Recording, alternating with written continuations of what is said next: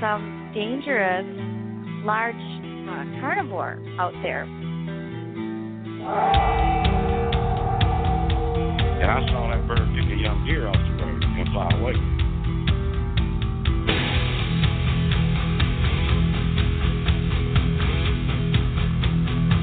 And it was just about getting dark, and we started panicking, running down this ridge, not really having any clue what was throwing rocks in our vicinity, good-sized rocks. And I stopped long enough to get a 357 out of my backpack and look back, and that's when I saw it. I saw one.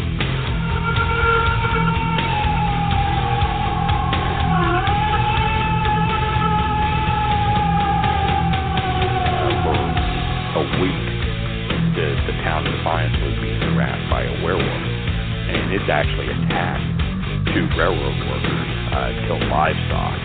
Just a lot of weird stuff that was going on.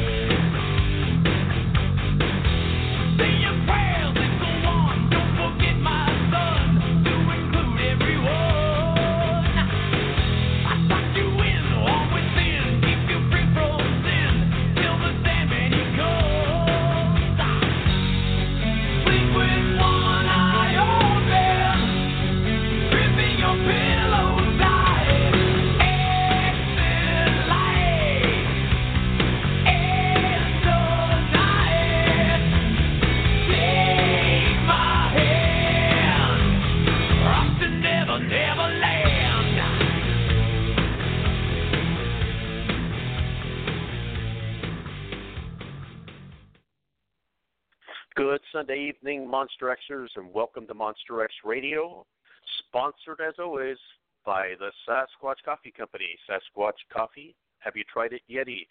Check it out online at www.squatchcoffee.com. With me today is my good friend and consummate Bigfoot researcher, Mr. Shane Hardcore Corson. Mr. Corson, how are you today? Hello, sir. Doing well. Just got back. Well, doing well, though I managed to bugger up my knee, but that's another story. Having said that, doing awesome. Just got back from the Olympics up at our Olympic Project base camp and hung out with, a lot of the OP members, Jess Southern, Derek Randall, John Pickering, David Ellis, Josiah and Abigail Bernard, and of course Cliff Berrickman was up there with us, hanging out and doing some research up there and a lot of hiking. So great weekend back to the show, and I'm glad to be here. We have a great guest this evening, and I'm really looking forward to talking with him. How was your weekend, sir? It was good. I had an opportunity to watch Justin's documentary, Wildman, My Search for Sasquatch, and enjoyed it. I'm a big fan of Dr. John Bindernagels, and he is on featured prominently in the documentary, and I enjoyed it. I liked the theme. His photography was outstanding. We'll talk more about that as we talk to Justin. Mm-hmm. I had a great weekend, but I'm really stoked because this time next week I will be up in Canada participating in a field research project with Todd Neese, Ron Moorhead, Thomas Steenberg, and as well as I'm sorry, Tom, I'm forgetting your last name, but I'm reading it now. Tom Sewitt. Oh, yeah. But, so we are going to actually be up checking out some islands off the coast of British Columbia for about 10 days. So I'm really stoked. I was honored to be invited to participate in that. We do have a GoFundMe campaign to help offset some of our expenses. If you want to check it out, the link is on in the Monster X group, and I appreciate all the few people that have supported our adventure so far. So, yes, that should be exciting. I'm really looking forward to looking forward to what Todd's put on here, and he's got a great group of individuals heading out. Of course, I'm excluding you, Gunner, but the other guys, wow, fantastic. Yeah. But I'm looking forward to see. Todd's been planning this for a while, and it's kind of a unique endeavor as far as the longevity of that many days out there. So I'm excited to hear what you guys bring back or potentially can bring back. I'm stoked. So a couple things that are coming up, though. Honobee Bigfoot Festival in Honobee, Oklahoma is coming up September 30th and October 1st. The Big Sky Bigfoot Conference in Hamilton, Montana takes place October 21st and 22nd. Of course, the Sasquatch Summit here up in Ocean Shores, Washington, that I will be attending. Are you making it this year, Mr. Corson? I will be making it. I will be making it this year for sure. All right, and that's November 18th and 19th, so there's plenty of time to get your tickets. It's never too early to start talking about the Ohio Bigfoot Conference. The Ohio Bigfoot Conference 2017 announced their first two speakers this week, and Lyle Blackburn is going to be speaking along with Tom Powell. Online tickets go on sale online starting December 3rd. So, and they sell out pretty fast. Mark does a great job over there, and I'm hoping to make it to this one. So, next weekend is thank you, Henry. Next weekend is the Hocking Hills Bigfoot Conference, as well as Minerva Monster Day, both in Ohio. So, plenty of Bigfoot conferences. We're getting close to we can see the end of the year from here. So, get out and it's always fun to go and talk with folks at conferences and listen to the speakers and I always learn something and you hear great stories and that I'm looking forward to the Sasquatch Summit coming up here shortly. So absolutely, yep, good stuff. Oh, and if you would like to introduce our guest, Shane. Yes. So we have our guest this evening, and forgive me, Justin, if I pronounce your your last name wrong, Chernipeski. I've been trying to practice that, but I probably totally screwed up. And he is a documentarian that has produced a fantastic documentary on and entitled Wildman: My Search for Sasquatch. And it was actually released earlier this month, and I reached out to Justin because I really liked the sneak peek that I saw of it, and the fact that he had anything with John Bennernagel for me is a win-win. I absolutely love the guy. He's a good friend of mine, and has over the years been a mentor, and so I was immediately drawn to it. And for Justin to do what he's done and put together a spectacular documentary with the scenery and stuff really excited me. So let's go ahead and get Justin on the air and correct me on his last name. Hello, Justin. Hi there. How are you? Good, doing well. Great. And forgive me for butchering your last name.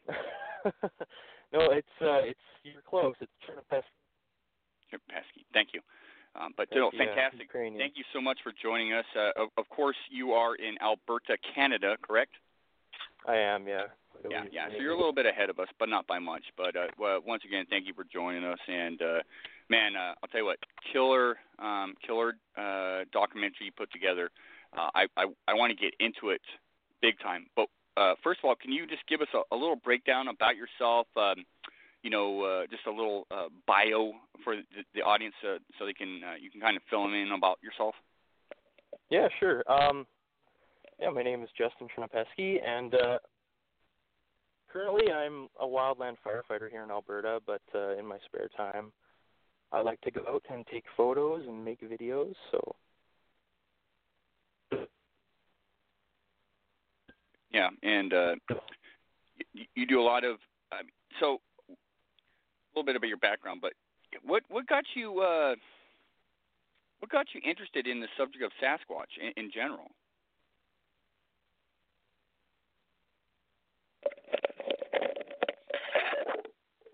I think we might have lost Justin there. I believe we did. We'll have to get him back on here, but actually, he's still online. Oh, no, he's dropped now. He dropped. Well, he can call back in. Justin to call back in. Yeah. Yeah. Yeah. So.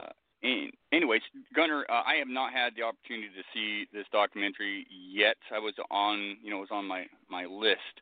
And unfortunately, in the process of, there's Justin back now. Well, I was going to say, in the process of trying to sell a house and going out to the woods, I did not. But I look forward to. Justin, you back with us? Yeah, the call dropped there for some reason. But yeah, weird. But anyways, I'm sorry. So Wildman firefighter, and you kind of cut off from there. Okay, yeah. I've been working in Alberta as a wildland firefighter for the past year. Before that, I was doing kind of tourism jobs. I used to work in Jasper as a raft guide. So.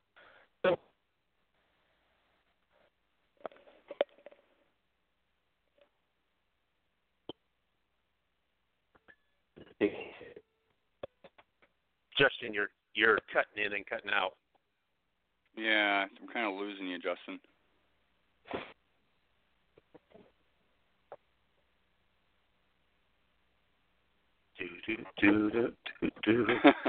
Oh, yeah, you got a little technology. Yeah. You're for whatever reason, not sure, but I thought you dropped again. You're cutting in and out a little bit. I'm not sure if okay. you have a good connection or not. I'm not sure. I've got quite a bit of space here. Yeah, you can take your time. You like I said, you're just kind of cutting in and out. Right. You sound good now, but okay. Yeah, I know. Sometimes with with Blog Talk and some of these more long distance phone calls, we do have issues. Been a while, but it does happen. So anyways, well, I can hear you fine now, and what's cool about being a wildland firefighter and a guide as well. I mean, you sound like quite the outdoorsman. Yeah, I try to get it out as much as I can. I love spending time outside, and there's stuff to see and lots of things to discover. So exactly. Lots of fun. Yeah, well, no kidding. I mean, and of course, being involved with you're talking about, a couple of extremes. I mean, the firefighting up there, that's pretty unique and awesome. And then being a guide, right. What got you? Obviously, an outdoorsman and a traveler. What got you interested in the subject of Sasquatch to begin with, or Bigfoot? To begin with, my dad, who got me into the subject, was quite young, probably like 4 or 5. Back when people used to rent movies from the store, we would go there and they'd have a section with, back in the olden days, be like a documentary section, I remember, and it was all full of films on Bigfoot and aliens and ghosts and crop circles and of that nature. So I was shown that kind of stuff at a very young age. Mm-hmm. Always been interested in it, but taking it until more recently. Yeah. Well, I mean, your dad, like you said, got you interested in the subject. You kind of always having an interest in the subject. What got your dad interested in the subject? I mean, why would your dad bring that up? Was it just, was it his upbringing? I mean, I kind of know the answer, but, your dad did, in fact, have somewhat of an experience, correct? Yeah, that is correct.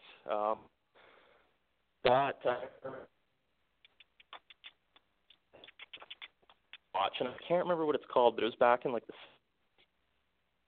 It was right. Yeah. How people. Yeah, Justin, I hate to be that guy, but you're still cutting in and out just a little bit. No, quite a bit actually. Yeah, well, quite. Yeah. Sorry about that.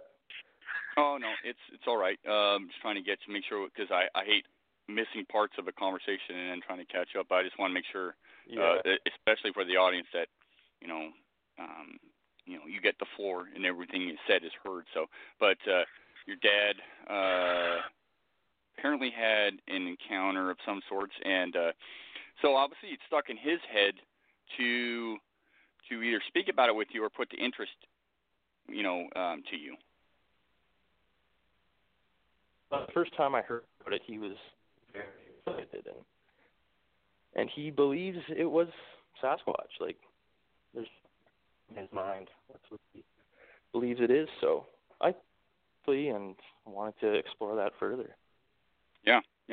Well, what was your dad? I mean, I have to ask you, what was your dad? What was your dad's upbringing? What did he? What was his knowledge of Sasquatch before his experience? Do you have any idea? You ever asked him that question? I honestly never really asked him that. I knew he had seen all the same films I saw, and he was always kind of generally interested in it. But once he had his experience, like, now he's trying to find every Bigfoot documentary he can find and every video on the internet he can see and learn as much as he can. And yeah. I mean, I definitely want to talk about the documentary and some of the experiences and stuff that's in the documentary without giving away the documentary. But your dad did have an experience that he could not explain. I know he was not by himself either. So, yeah. And was your dad a hunter at all ever, or is he a pretty outdoorsy guy? Actually, not really. Like, he enjoys going out fishing. That's kind of his thing. So Gotcha. That was the reason he was out in the bush when he had his encounter. But he grew up in Saskatchewan on the prairies. Oh, so I mean, chances are he knew. What I'm getting at is he probably knew a lot of the wildlife and what they're capable of doing and not doing, that sort of thing. Yeah, exactly. Yeah.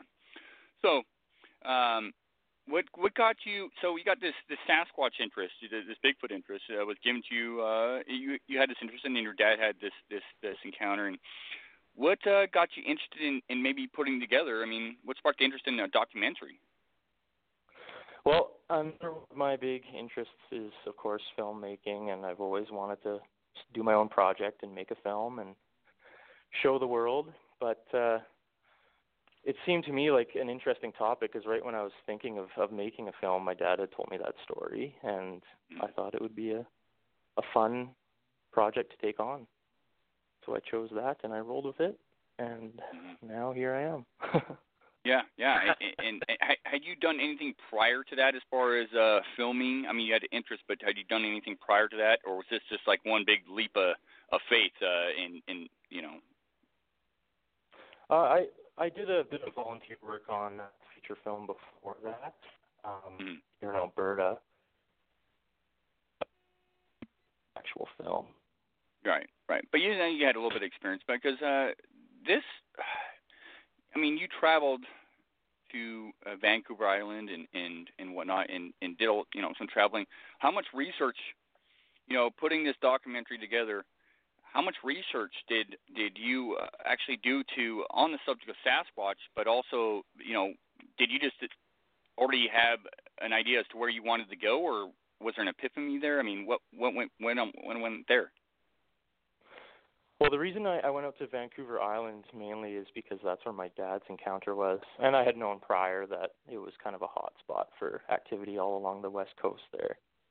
Mm-hmm. So I already knew that would be an excellent spot, but like pinpointing a location was it's harder to do. One of the biggest things about filming the documentary was finding locations that not a lot of people go to, and if there's access there's a lot of places that do have access and don't have access, and yeah. I want to try to get out to the remote places where not a lot of people are going, but then again, it's harder to do that with a vehicle, especially. Right.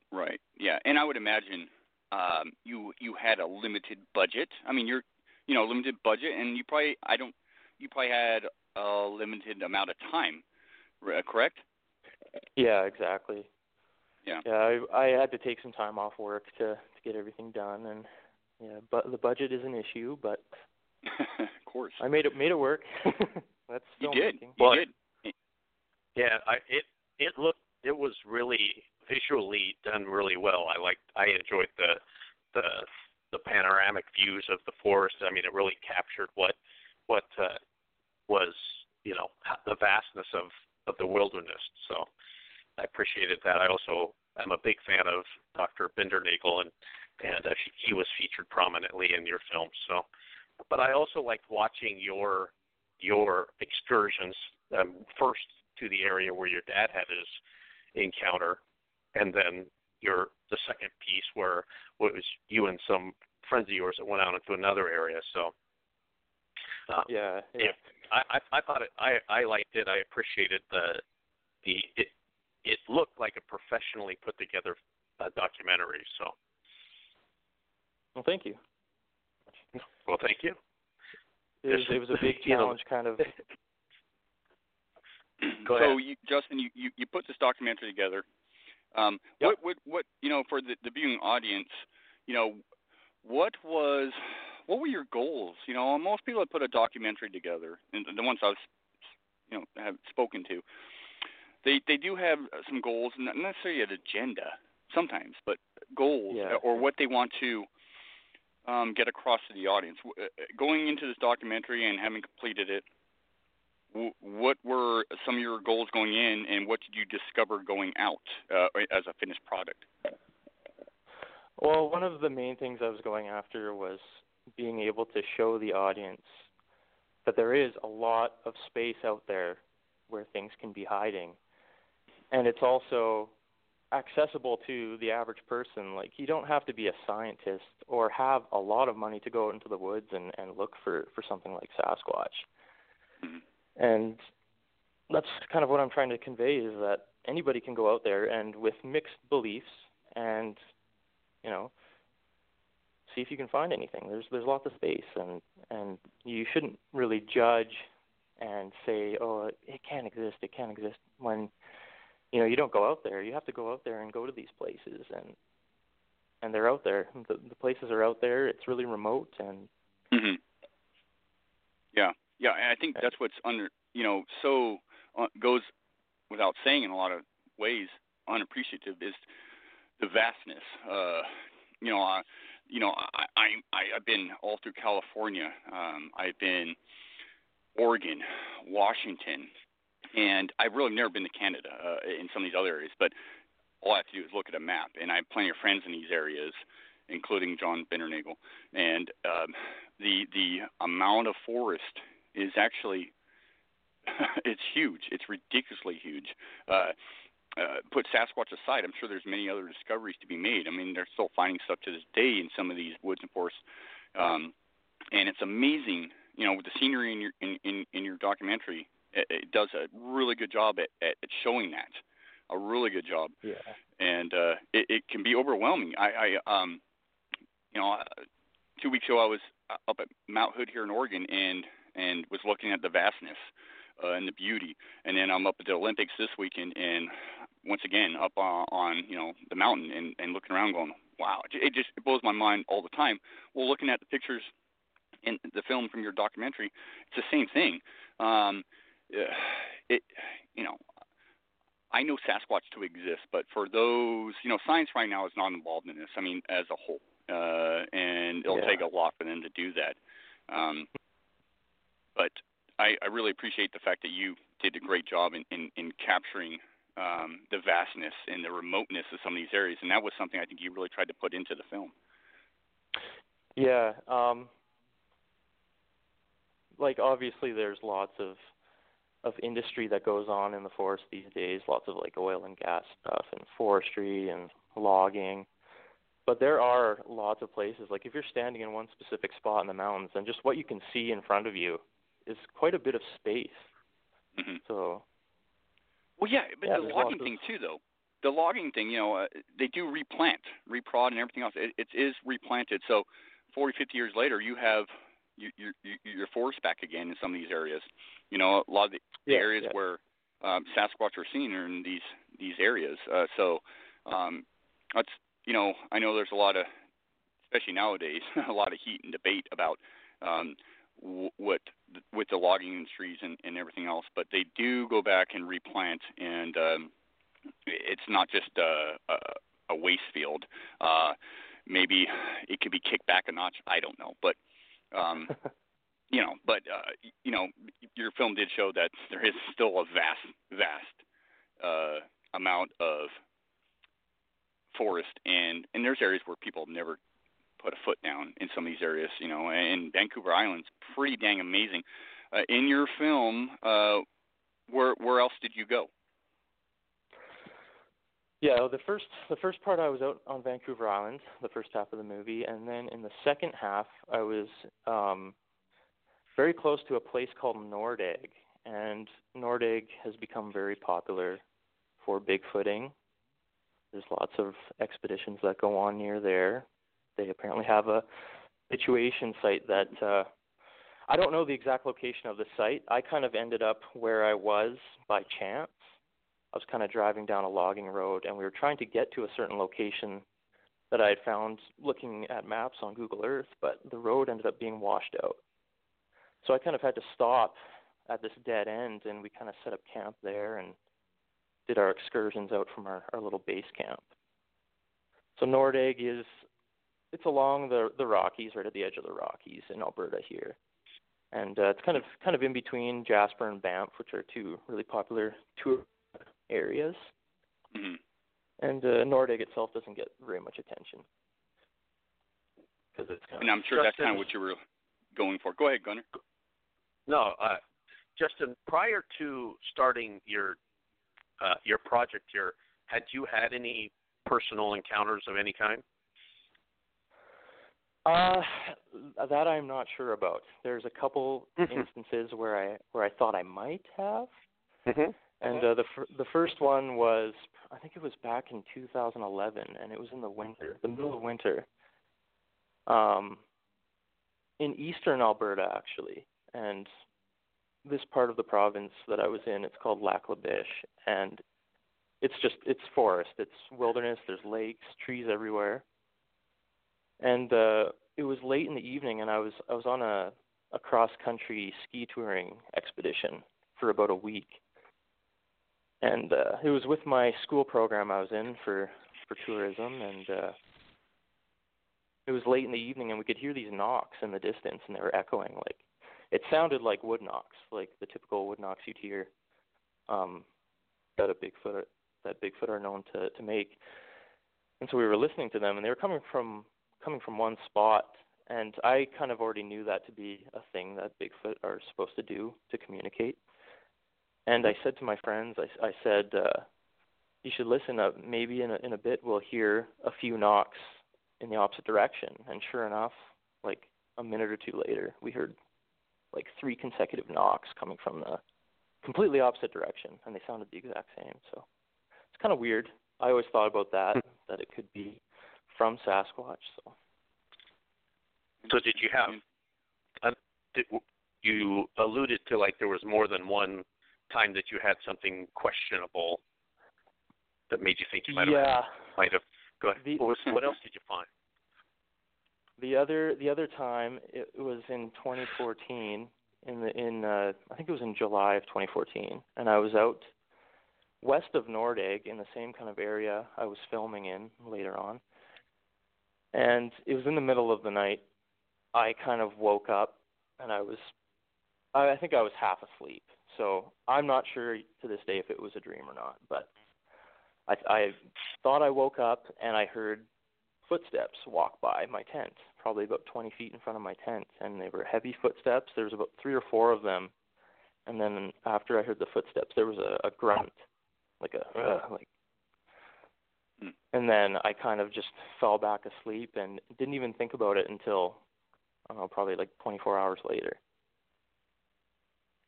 Well, I do appreciate the fact that you're willing to admit that it could have either been a dream or without alluding to the fact that, you're not saying that this was Sasquatch. And that's something I have come to appreciate from those that have had something an odd experience. I appreciate the fact that when someone says I had a Bigfoot encounter experience and they go on to describe it, and yet there could be other possible explanations. Something I've come to appreciate. I mean, in fact, but I was up at the Olympics this weekend, and we had some interesting stuff happen, heard by multiple individuals, and but no one was claiming it was Sasquatch. It was just very odd given the circumstances and everything else. And that's why I enjoy talking to people like you and working with people that I work with, is that they're very skeptical, because these things, your mind can play tricks with you, and there's a lot of known animals that do act and behave that get, in this fashion that Sasquatch gets pinned to. But of course, there's a lot of unexplainable things that just doesn't match anything. So I do appreciate that, and I mean, your documentary reflects that, right? I mean, it really reflects that you're not out to say everything with Sasquatch. You're reliving your dad's experience. You're talking to individuals, and you're going out there. It's Wildman, your search for Sasquatch, and that's something that I think makes for a great documentary, because you're basically just going with the facts. You know what I'm saying? Yeah. Yeah, I told myself when I first started, like, my goal is not to prove to the world that Bigfoot exists. I knew there was a very slim chance I'd be able to do anything like that, but it was more to prove to myself that it might be out there, and just to see what I could find for myself. And I've always wanted to know. I've always been fascinated by it, so it was something I had to learn more about. And it's a mystery. I love mysteries, and it's a big adventure, so it's a lot of fun. Yeah. Yeah, exactly. And so where do you stand now with Sasquatch? I mean, what's the probability in your head of its existence? Now, after the fact? Mm-hmm. Well, after the Nordic trip, I'm more leaning to it, like, being an actual thing. Mm-hmm. I'm not going to know for sure 100% until I see one and shake hands with it, but... Good luck with that part. Yeah. But I think it could very well exist, and after finding little pieces of evidence and having strange things happen, I don't know, it makes me wonder. So I am leaning more towards the believer side. Yeah, and the wonderment it's fantastic. It's awesome. I hope one day that you get that experience or that sighting. But how is Sasquatch from your perspective? This has always been an interesting thing to me, because the United States and Canada being on the same continent is cool, but I find talking to people that it's perceived differently in both countries. What's your perception on that with Sasquatch in general? How do Canadians see Sasquatch with your experience in talking to them? Are they more open to talk? Are they less open to talk? Do a lot of them just accept it, or do a lot of them shun it? It's weird. It's kind of like 50-50. It depends who you're talking to and what their background is. And it seems like in Canada, the further east you go, the less people are willing to talk about it, because they don't have, experiences in Alberta and in like Saskatchewan and in Manitoba. There has been a few sightings and encounters, but they get less and less dense the further east you go. But especially like if you go out west of Vancouver Island, it's like an everyday thing. There's Sasquatch reports all the time, so people talk about it because it's a real thing. Yeah, there. You said something intriguing there. West but what's the population like on the west end of Vancouver Island? Sparse. Exactly. It is sparse. Yeah. If you actually, so on one end of the island, towards the more populated areas, they do have encounters. But and I've talked at length with this. I've talked to John Bennernagel about this, and Cindy Dosen, who lives on the island as well, and she's part of the Olympic Project. She had an encounter on Vancouver Island. I'm not sure if you're familiar with her, Justin, but that sparse end of the island, people are less inclined to talk about it, but they do have a lot of stuff go on. But that's where I would expect the majority of encounters would happen but there's just less people, right? So it's the same thing here, I believe, in the United States, specifically talking about like the Pacific Northwest, Oregon, Washington, and Northern California.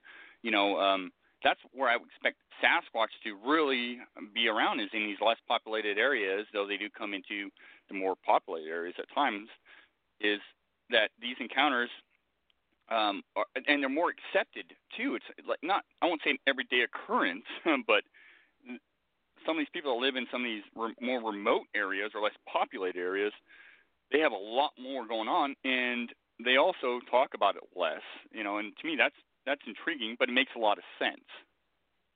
Yeah, because for them, it's not like a crazy thing that they have to tell everyone. It's a normal thing, And if you're going out east where there's more people, there's more stories and made up stuff as well. So you got to be careful with that. Right. I like areas where people are less tainted with, because quite honest, the phenomena, as we know as Sasquatch and Bigfoot, has become mainstream, and so with technology nowadays and social media, it's become so prevalent that people will hoax you and lie and be interested in the subject and not be educated on. You can have someone that's never been in the woods before go out to the woods one time and hear a knock, which is probably a woodpecker or anything else, and claim it's Sasquatch. But it's those people that live in these more sparse and unpopulated areas that know. They're in the woods and they know every sound, everything, that have this stuff go on. That's the stuff that intrigues me, and that's one of the reasons, I'll tell you. And I want to talk about the subject at length because it's important to me, and it was in part of your documentary. But John Bendernagel is one of those guys. He's very practical, and very intelligent guy, biologist and everything else. Yep. What I got at? We'll get to some of the other questions I have, but why did you seek out John Bendernagel? And how did you? Were you aware? Were you following John for a number of years, John Bendernagel, or how did that happen? How did you reach out to John and get him to jump on this? Well, I known about John previously through seeing him on TV as a kid growing up. So in my mind, he was the guy who knew everything, and he was, I don't know, kind of like I would look up to him on the subject, and that's why I chose to get in contact with him, because he seemed like he was level-headed and he had a lot of experiences and knowledge to share. So I ended up, when I first started the project, I emailed him. He had his email address on his website. Mm-hmm. And I explained to him my dad's experience, and he kind of let me know like how seriously I should take it, the experience my dad had.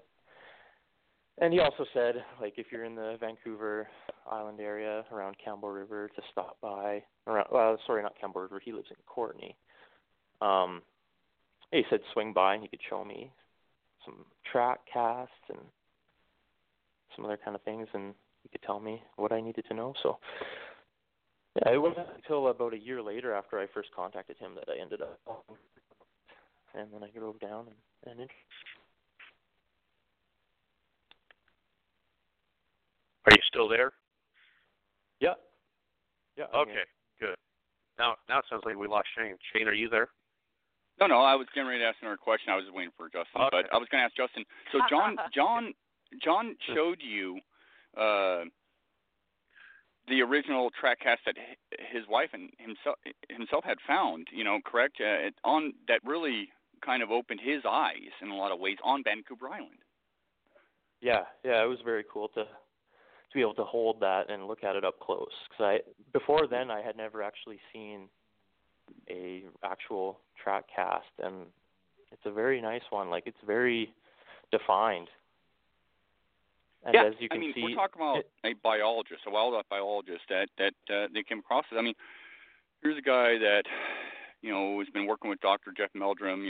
That's his thing is the foot anatomy and whatnot, and comes across this track find, this impression, and I have seen it in person. It's pretty amazing. It's one of the best that I've ever seen, and he recognized certain features on there that just really stuck out to him, and that's really cool. You got to see it at his house. Can you describe John a little bit, John Benning a little bit? I mean, I know him well, but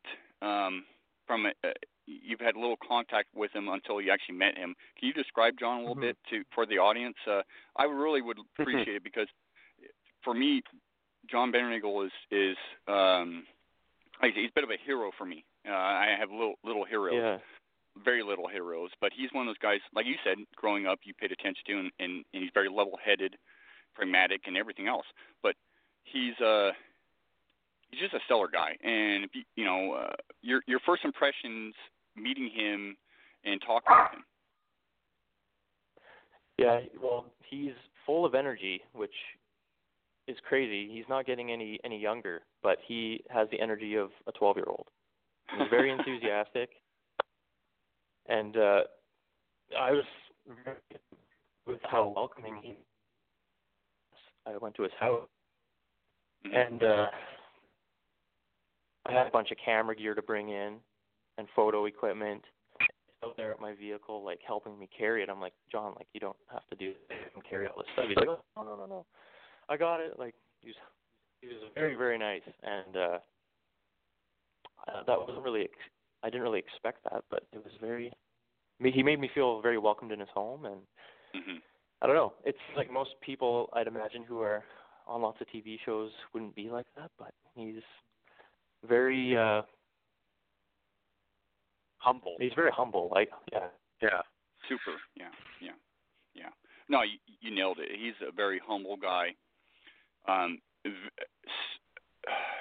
very smart. I mean, the guy's ridiculously smart. Knows his animals. Knows a tremendous amount about Vancouver Island, but also a lot about Sasquatch. He's one of the guys that, if you ever are interested in the subject and want to know something as not as a known, but the possibilities, he's the guy to go to. I mean, he's just and I can't say enough about him. He's just so pragmatic about it. He doesn't. Nothing's embellished. There's no sensationalism about his approach. He's frustrated, and it's a matter of fact that it's frustrating to him, and this is in Justin's film is he's frustrated with the fact that science refuses to look at the evidence that's out there. He's not asking science to validate that Bigfoot exists. He just wants he's kind of flabbergasted by the idea that science refuses to look at the evidence that exists. And he talked to you a little bit about that, Justin. What else did he have to say along those lines? Well, one of the things he was exposed to exist. Look, photographic evidence is good enough to prove an animal exists and video, but in the case of the Sasquatch, photos and videos are not good enough, and track casts aren't good enough. And it's not really fair, that any other creature that it's a photo, but just because the Sasquatch is. Well, you think that's because of the implications of proving a Sasquatch versus proving some other animals, but there's also the whole tabloid persona of the Bigfoot, versus other undocumented animals. Yeah, it's just not taken seriously. Right. Because it is all over the media. And there's lots of funny things about the Bigfoot. There's lots of films and movies that are funny. Harry Hansen's, right. Like that. Yeah. It's hard for scientists to want to follow that and, reputation, but it's good to know there is people like Don. Right. To pursue that. So. Yeah. And I've talked to John at length about this, and it's in a lot of his books and in a lot of his lectures and presentations.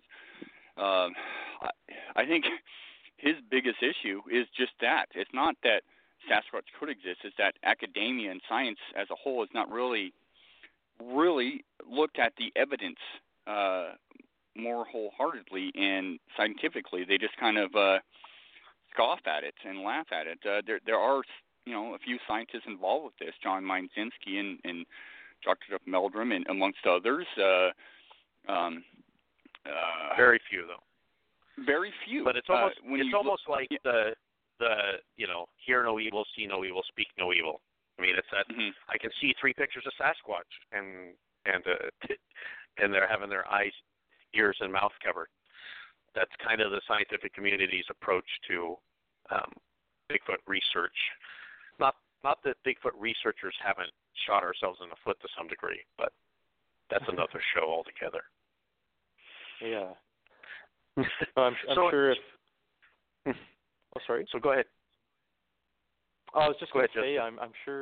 I'm sure if we had the full support of the scientific community and the resources available to them and the funding and everything, I'm sure it's just a matter of time before something profound happens. Yeah, I totally agree. I think if you got enough of the right minds behind this and the right funding, because funding is a huge thing. I mentioned before in the show, and I just I beat this horse to death, but I love the Jane Goodall approach, and I'm not talking about habituation, but it's being out there for a length of time, extremely lengthy time out there, and unfortunately, science isn't backing this right now, and so you have a lot of weekend researchers or weekend warriors, and you have others as well that have more time. I know I spend a ridiculous amount of time in the woods, but it's still, in my opinion, not good enough. It's just not good enough, and I'm willing to admit that. It's just not good enough now. But it is what it is, because unfortunately, pretty much all Bigfoot research is done by citizen scientists that have to support themselves by having a job. So until somebody hits the lottery, and I mean, even you do a Bigfoot. We're doing a pretty extensive Bigfoot expedition out to off of islands off of British Columbia next week. So and coincidentally, we'll be stopping by and seeing Dr. Bender-Nigel on the way up. So we'll tell him you said hi. But it's all being done on people's own dime. Just like Justin, I'm assuming that you did this documentary on your own dime. Yeah, I did. It was totally self-funded, so you have to be passionate about it to lay your money on the line.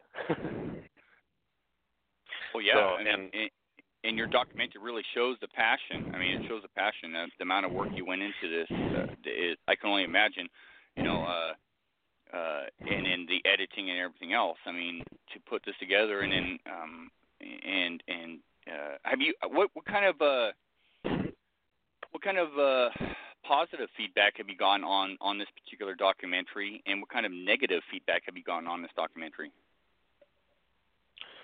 It's mostly been positive, and a lot of people are praising the cinematography and the visual. It's good. I like taking photos, and I like things that are pleasing to the eye. I think it's a big part of storytelling. So. No, it was. And people. That was something that stood out to me too. Was the visual.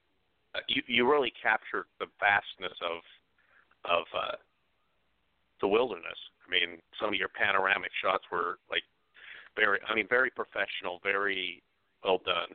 If you've watched anything that's been done about Bigfoot, a lot of it's done fairly cheaply. This looked very well put together. So, and the score, even the music was done well. So.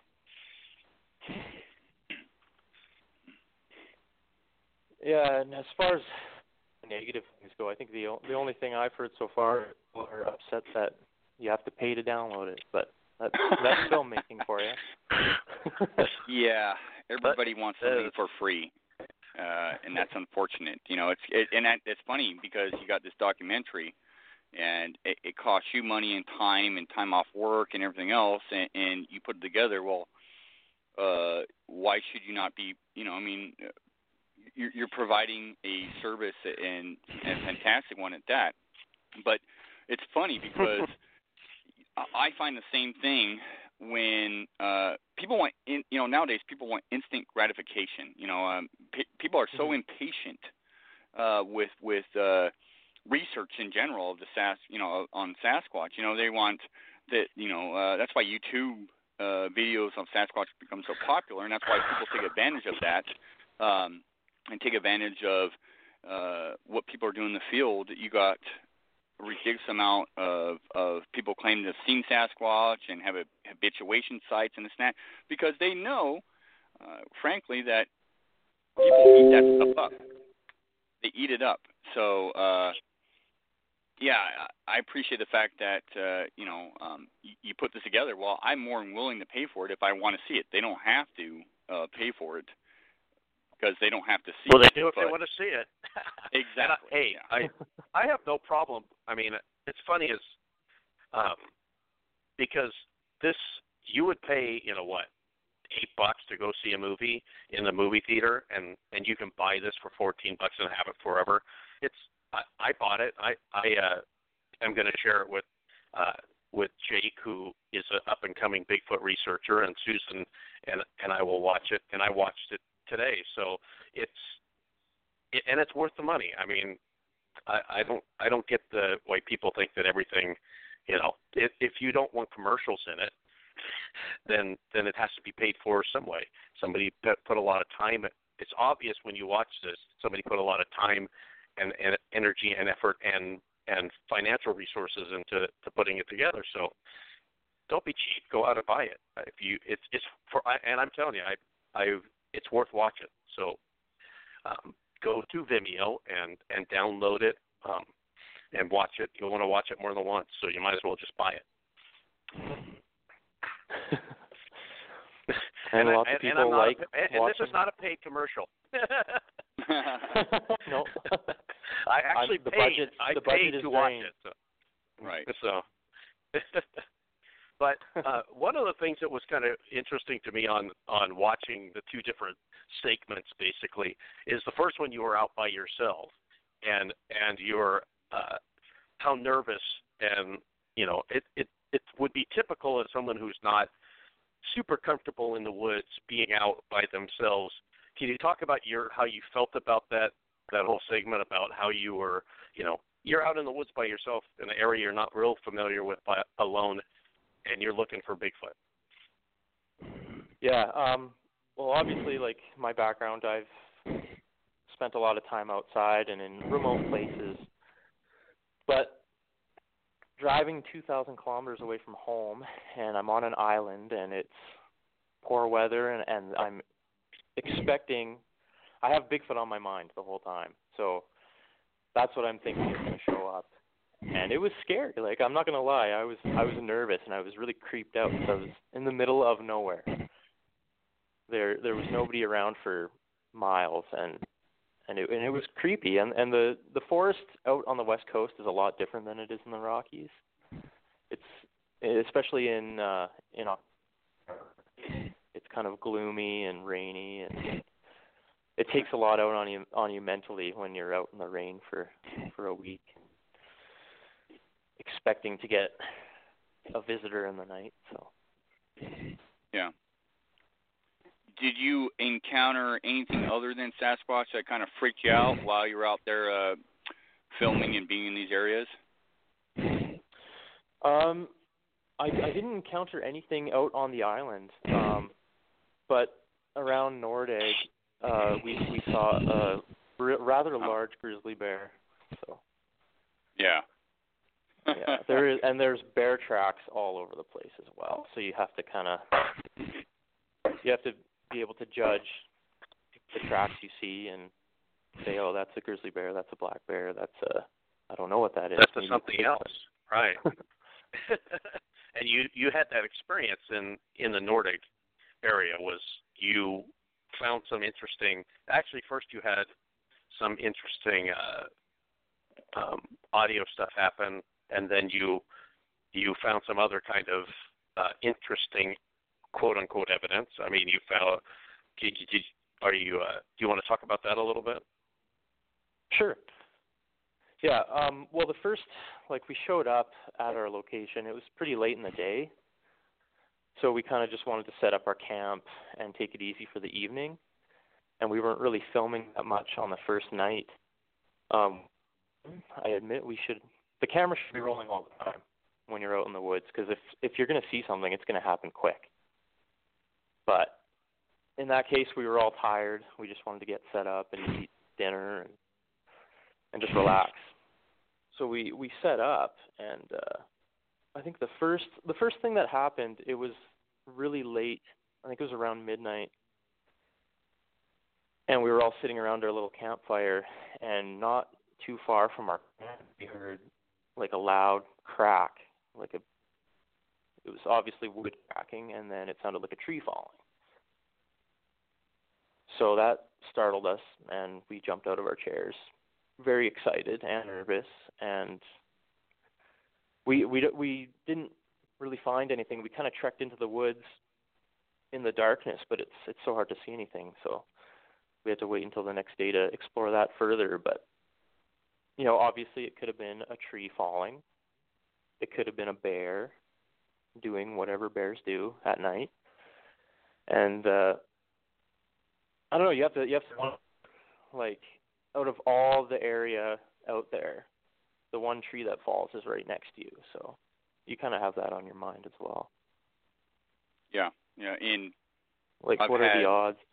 Yeah, what are the odds? I've had similar experiences with trees falling over with no wind and at a weird hour and close to your campsite. That, with of course, with other stuff going on, right. that right. makes you think. I didn't see a Sasquatch push over a tree, but I did hear some odd vocals and Howl, stuff. Yeah, exactly. To have it fall. Specifically with my case, that close to camp, given everything else that happened, makes me wonder. But still, it's just a wonderment. It's not anything I could prove that it wasn't natural. But it still sticks on my head. Even this past weekend, being up in the Olympics, had some very odd stuff happen involving rocks. Well, let's talk about. Yeah, go ahead. Tell your story, Jake. Shane. Well, no, once again, we went to this area up in the Olympics that we go to frequently because of some of the things that occur in this area. We've heard some odd vocals. There's been some sightings of some stuff, and it's a fairly remote little area. Great body of water and a waterfall and everything else, and I'm the first one to reach the head of this waterfall, and here come, thank God, John Pickering yelled at me because there was a rock that just missed my head, and it was a good-sized rock, and had it hit me, I would have been dead because it came from I saw it last minute and dived. Well, I have a broken hand, and I landed on my hand, and of course it hurt. And I was trying to get away, thinking, "Oh, rock fall, crazy, I'm in trouble." I managed to dive out of the way of it and whizzed over my head. And he had seen something up on this particular ledge that caught his eye, and so we had spooked something, and I won't say anything was thrown at me. I don't know. No one saw anything throw anything at me. But there was this rock. Anyways, kind of freaked us out, So staying around there. I would have been doing the show solo today. Yeah, almost. Really. Had this rock hit me, I would have been dead.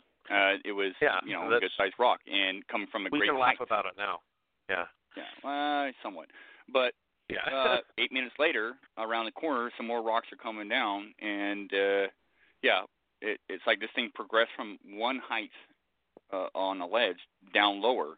The second rock fall, and I'll call it a rock fall because it looked like these rocks were coming off the hill and not being thrown. There was small, but it could have been natural, other than the fact that John thought he had seen something, and that's what brought his eye up there. Because you didn't hear rocks falling. The rock came down after he had seen something. So it could have been a bear or a cougar possibly, but it was odd. And in fact, that night back at camp, at our camp, we had something big snapping sticks and breaking stuff and walking around up behind some of our tents. And there was we were multiple very well witnesses. spread out. Multiple witnesses, very yeah. spread out, and very spread out. And they all, next morning, everybody described something, and I would have gone out my tent. I would have gladly gone out my tent and tried to flee or something, but unfortunately I had hurt my knee pretty bad, slipping on a rock, and I was in no position to get out of my tent. Some others, I think, didn't see anything, but there was something big walking around, breaking stuff, and from I'll be honest with you, from my perspective, it was raining. I thought, oh, it's just rain. I'm hearing, large drops hitting the ground, but then I heard, sticks breaking, and so in my head I'm thinking elk. But I did hear a knock, and so that kind of was like, that's interesting. And what I was hearing didn't sound like elk. It sounded bipedal. But once again, I didn't see it, so I don't know. But another intriguing, thing that just happened this past week in an area that I'll tell you about not even 20 miles, 15 miles away, there was a fresh daytime sighting. And I say fresh because it happened on the 9th of this month in an area, well, I'll say close to Forks, Washington, and it was I think it happened at 2:45 p.m. In the late afternoon, where this guy was driving, saw what he described as a very ape-like thing cross the road in 4 to 5 strides, and he freaked out. I mean, it was just, wow, here's this thing crossing the road. It looks ape-like, and it's big, and it's hairy, and it's walking on 2 legs. So this time area, yeah, right in the same general. I mean, really, we're talking, miles, but what are miles to a Sasquatch if that's what he had seen? So, anyways, very interesting stuff, and I took a lot away from this weekend. Unfortunately, it was pouring down rain, so audio kind of sucked and whatnot, but it was intriguing for the fact that there was multiple witnesses to a multitude of things, and of course could be explainable, but yet pretty interesting stuff, you know what I'm saying? Yeah. Know what I'm saying? Yeah. So Justin, you had some other things happen in the Nordic portion of your documentary. You had some loud noises, and then you guys went out and did some looking around the next day. But you found some things fairly close to camp as well. You know what I'm talking about. Yeah, this was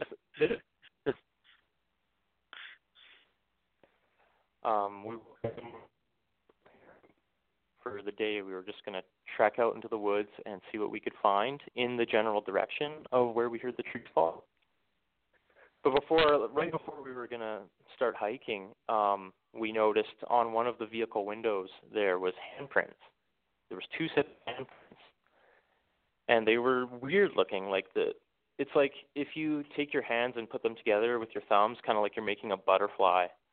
I don't know, with your hands and press them on the window. It looked kind of like that to me.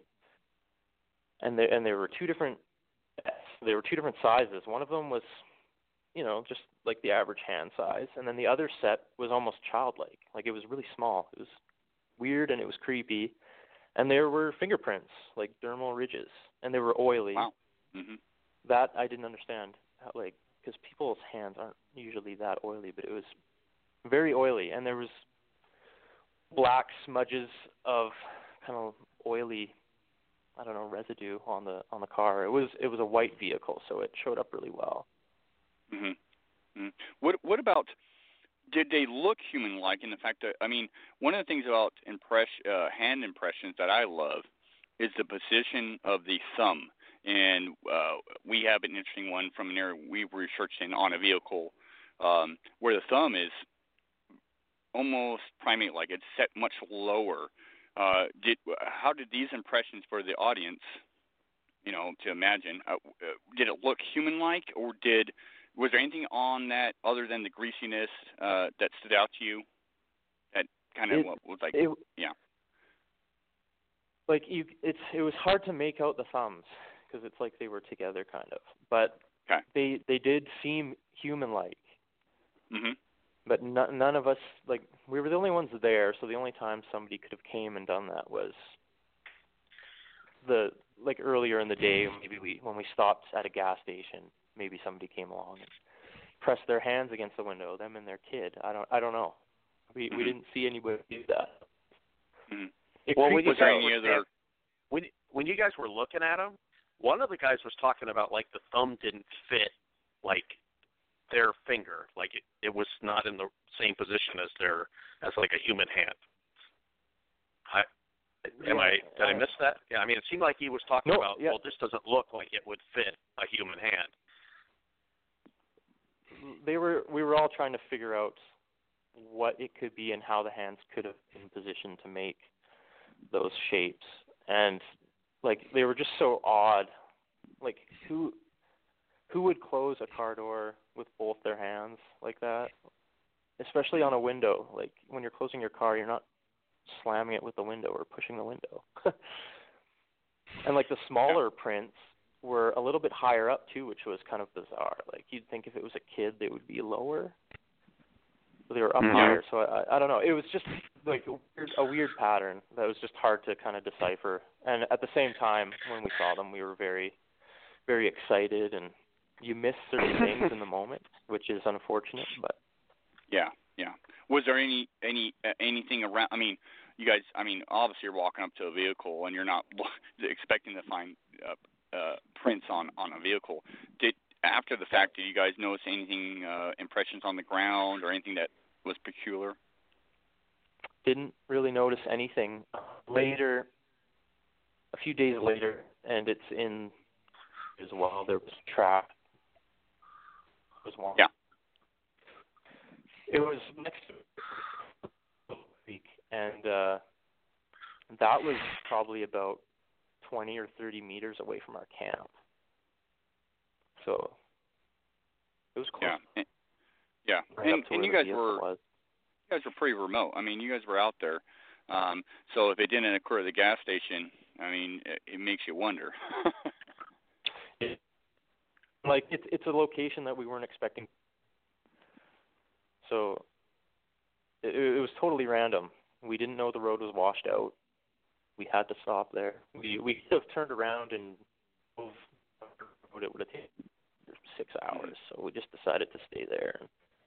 It was in the middle of nowhere.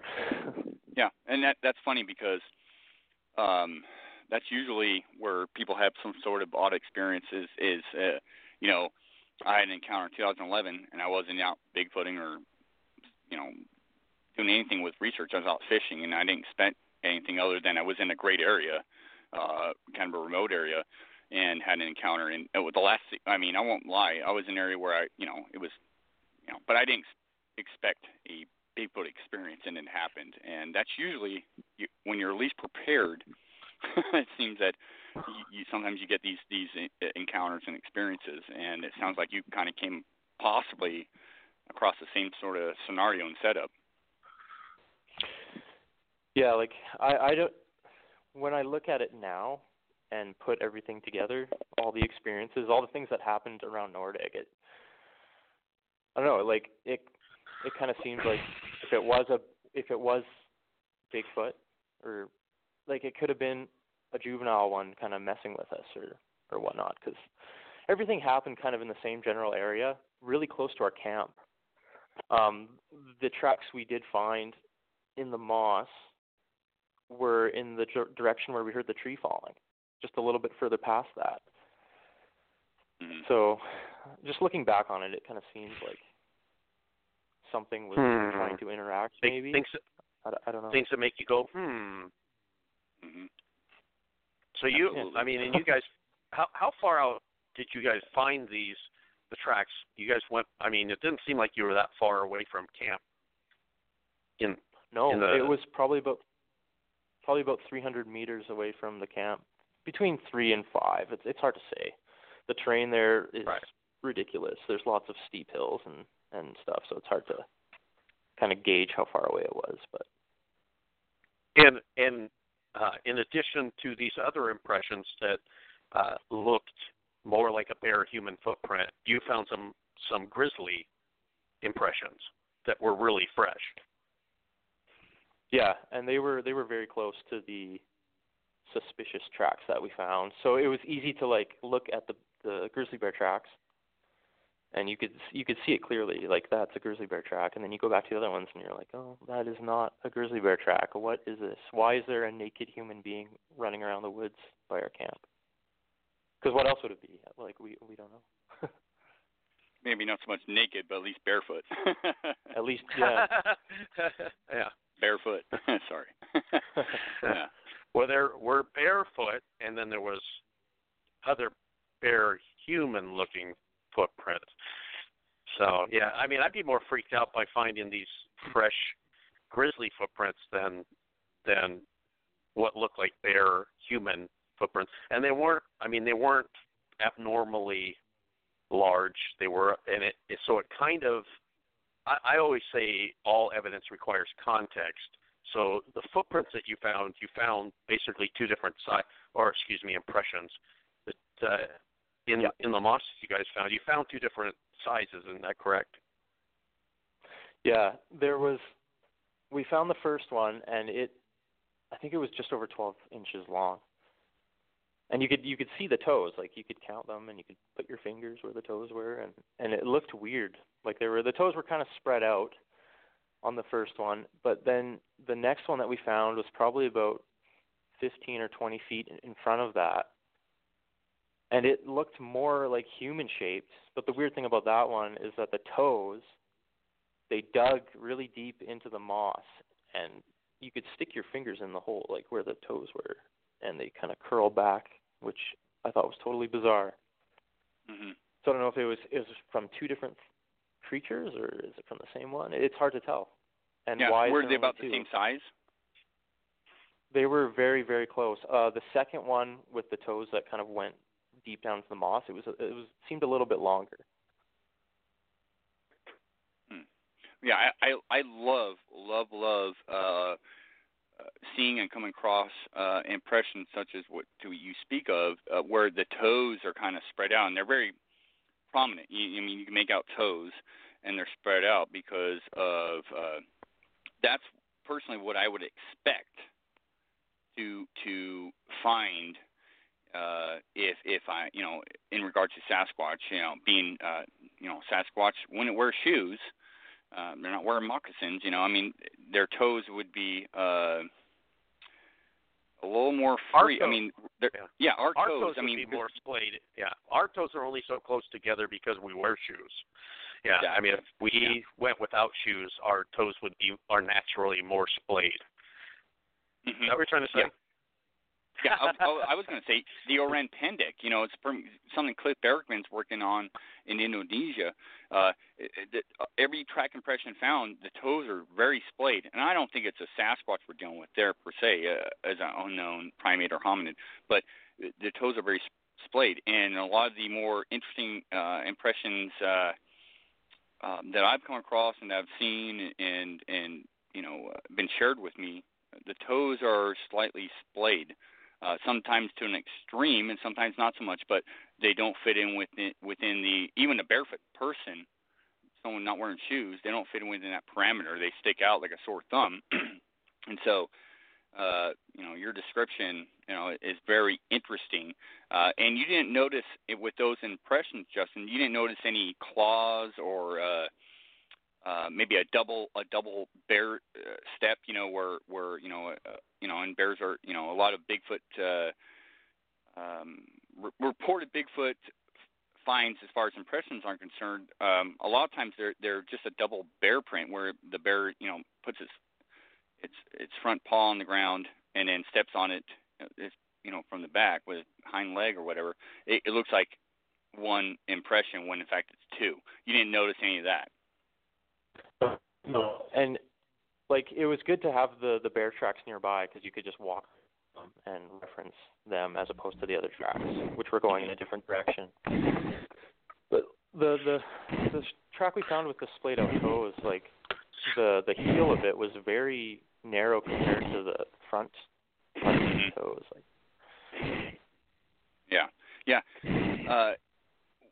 Did you get any idea, looking at these impressions, as to were they fresh in your opinion? I know you're not a tracker per se, but do you get any idea as to were these fresh tracks? I don't know the weather you guys were in or the scenario exactly, but in your opinion, were these fresh? I mean, the bear track and the other,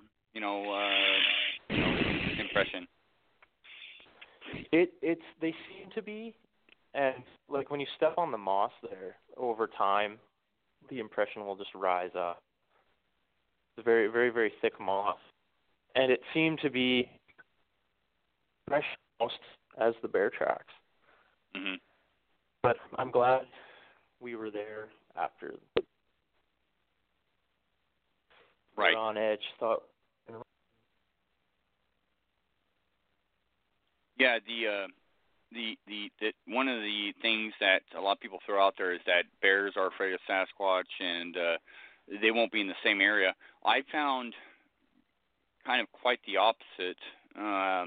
Not that, I would imagine there's like anything else in the woods, as if in fact Sasquatch is a predator, is that there's a healthy respect and stay their distance, but they can coexist in the same area, possibly. I don't know this factually, but given the amount of research I've done, that you will find bear impressions sometimes alongside, and I mean within proximity, not necessarily right on top of, but in the same area as possible Sasquatch impressions. So it doesn't blow my mind that you found grizzly bear with a unknown. I mean, you're not rolling out that these impressions may be something else, but that doesn't blow my mind at all. You're talking about, an area where if Sasquatch is an area, there's an interest or whatnot there, curiosity, but also probably because there's food in the area. What are some of the resources? I mean, why would Sasquatch be in some of these areas that, let's just, as a thing here, throw out that you did in fact find a Sasquatch impression, and in fact that Sasquatch did possibly, or Sasquatches did in fact leave impressions on the vehicle in this scenario. Why would they be in this area? Why would they be there? What's the water sources, food? What's going on?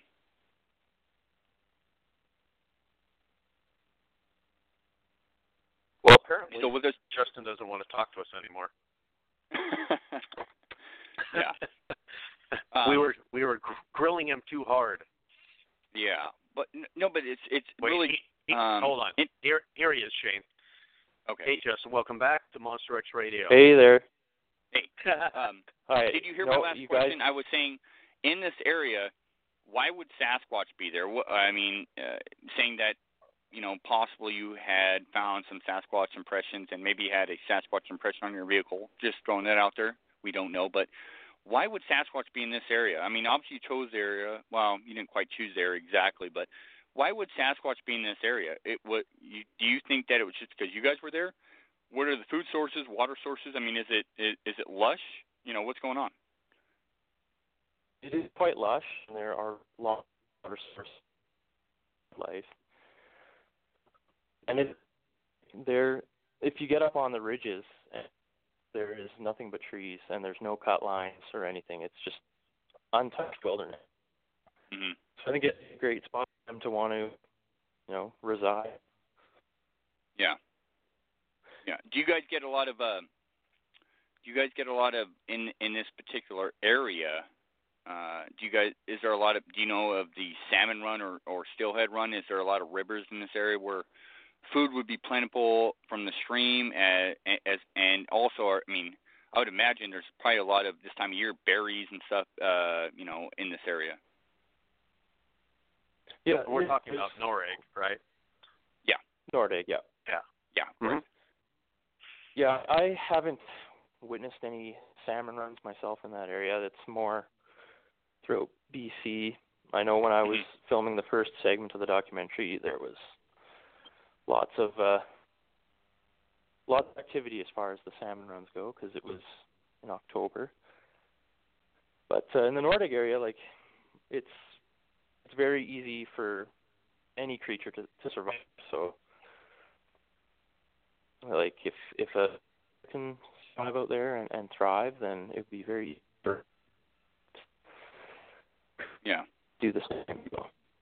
No, it sounds like a very plausible area, and I know you probably did a lot of research on some of these areas, as you did, going into Vancouver Island to visit with John Bennernagel.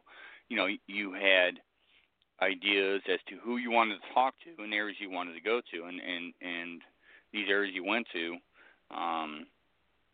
you went there for a reason, and that always I'm always curious about why people go to where they go to do this sort of research. What why would you go to this area? You had a washed out road, and you stopped short of your goal, but it may have possibly worked out to your advantage. Yeah, I was very happy with, like, when we went out there, I was nervous that I would bring friends with me and we'd go out there and it would be a disappointment. We wouldn't find anything, and they wouldn't be impressed with it. But I'm very happy that we did have some bizarre happen, and they wondered, because most of them were skeptical at first. Right. So when they left that place, they definitely wondered now. Yeah. What about audio? I mean, how being an enthusiast on this subject, Justin, as yourself and whatnot, and I'm sure, growing up and being, interested in the subject, what would you have done differently in some of these areas?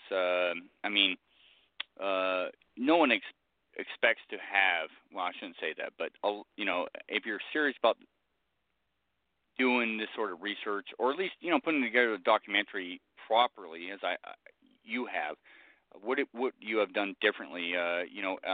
Did you pack audio to record anything out there? Obviously, I don't think you track casted any of the cast. Am I correct? No, we didn't cast the tracks. I think in the moss, it would have been very tricky because it would just seep down into the ground. So we did have all the supplies to do casts, and we had audio equipment, of course, for the cameras, and like the one audio recorder I have, it's just a cheaper, it's called a Zoom H1, and it can record for quite a long time, like hours at a time. So you just have it running on the camera constantly, just in case. And it's stereo setup, so it records all around, which is good. Yeah. Did you happen to capture any interesting audio, or did you hear any interesting audio in person? No, not on any of the trips. The only time I ever heard anything interesting was in when I heard the woodknocks years back in eastern Alberta. So, but out to making the film, no, we didn't hear anything. Yeah, well, that to itself is interesting. A lot of times with supposed Sasquatch encounters,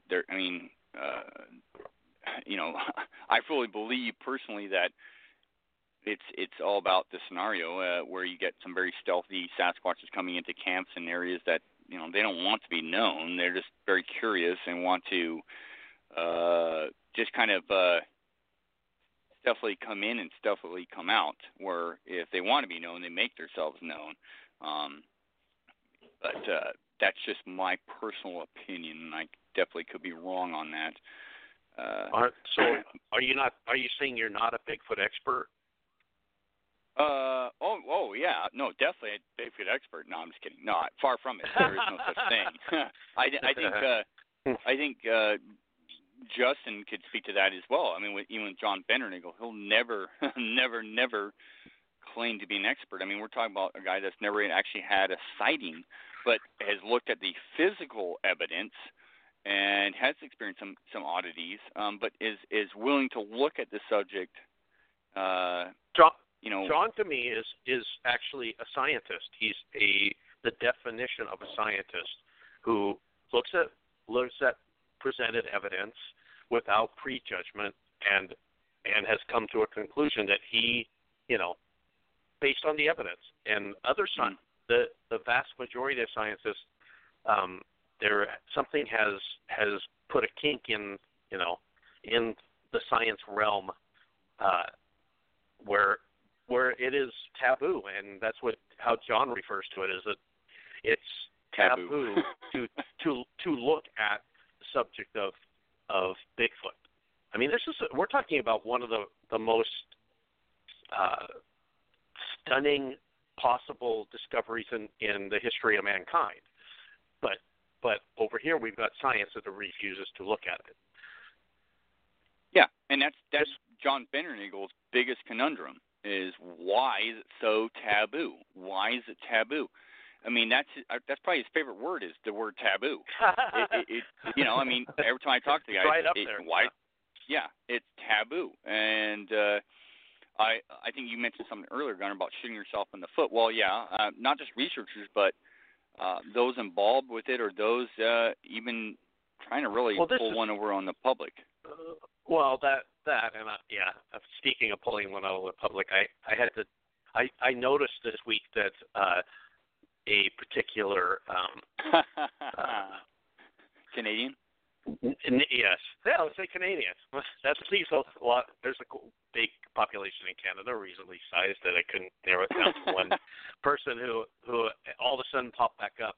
I also, for some reason, ended up having a brief conversation with another individual that is infamous and is really proud of their infamy in Bigfooting, but seems to keep themselves.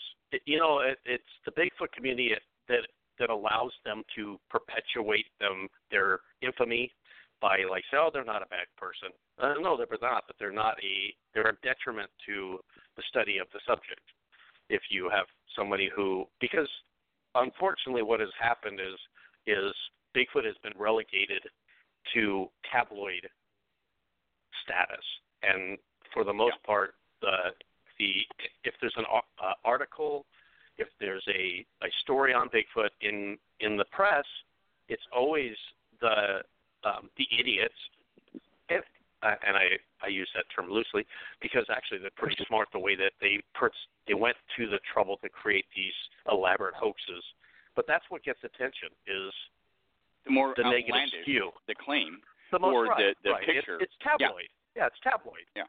That's why the attention seeking individuals get attention that when a legitimate Bigfoot undertaking, like what Justin has done, exactly, doesn't get the attention, that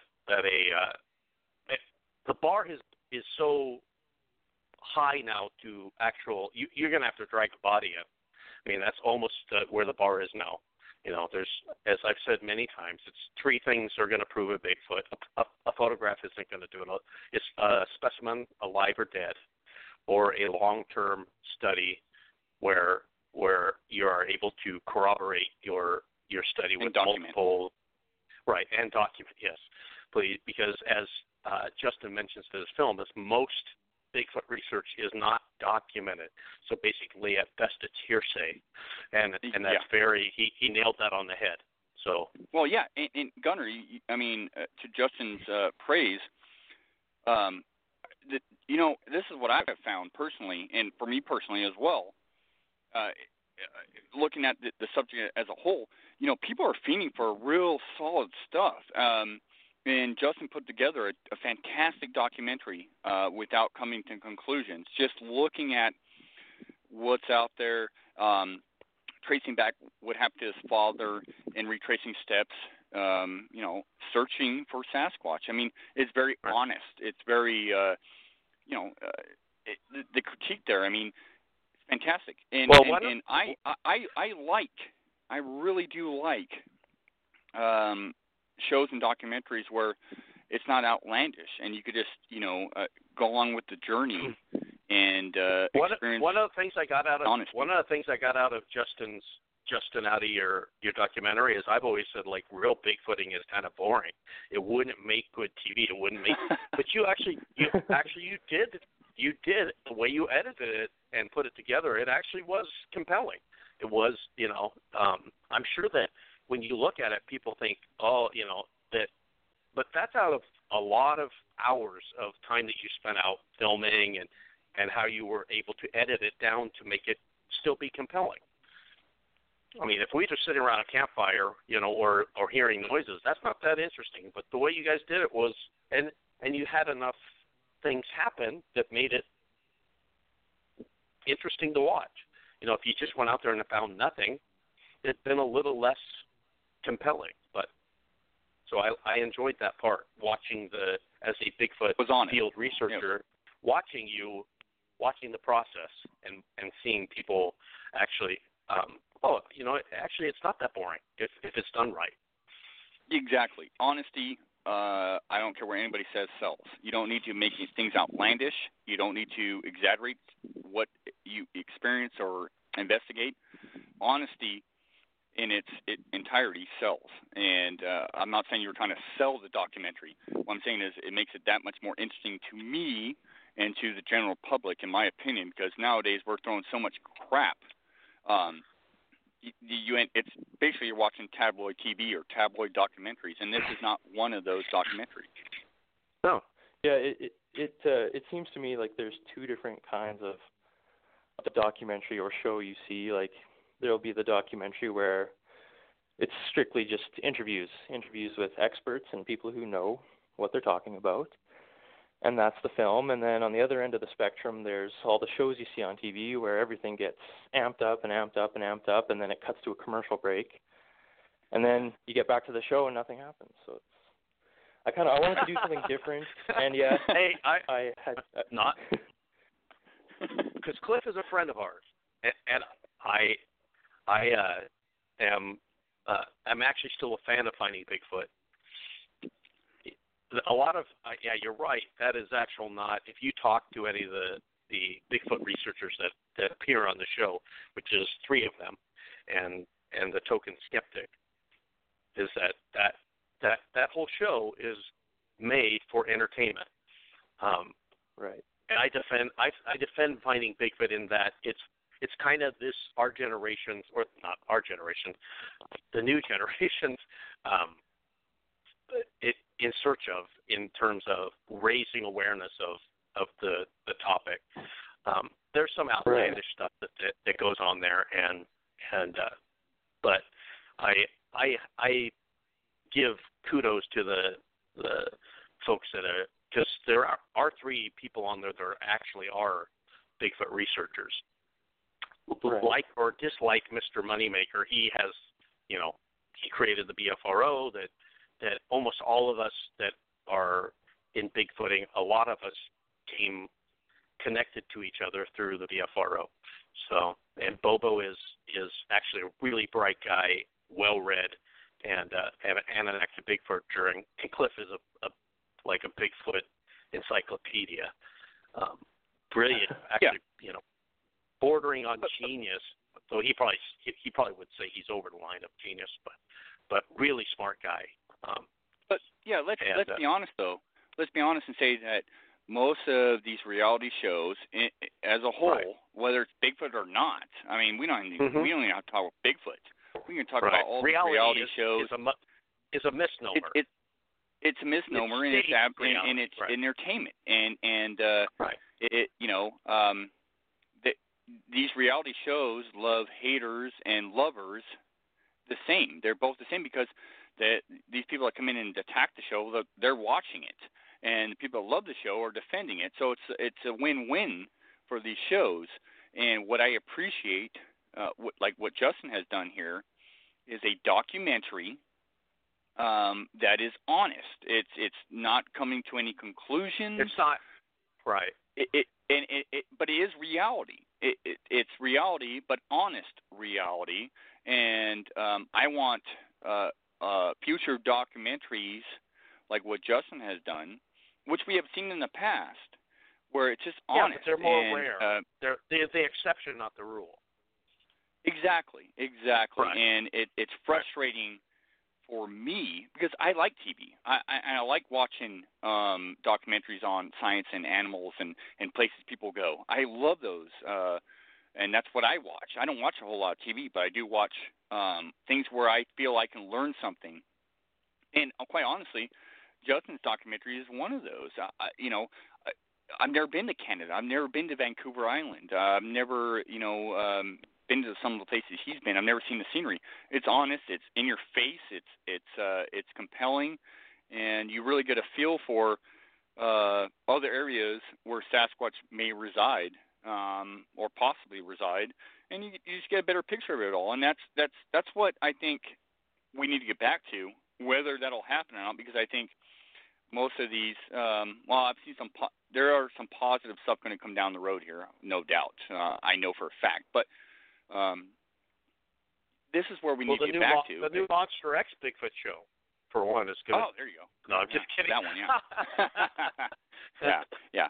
But I really want to encourage those listening and like Justin here, who has put together something extraordinary and taken the time to do this, to continue on and not get involved with the clicks and the likes and everything, but really put some honest pieces together here. And I think it is sellable. It is, people really like this sort of thing because it's an eye opener in a lot of ways.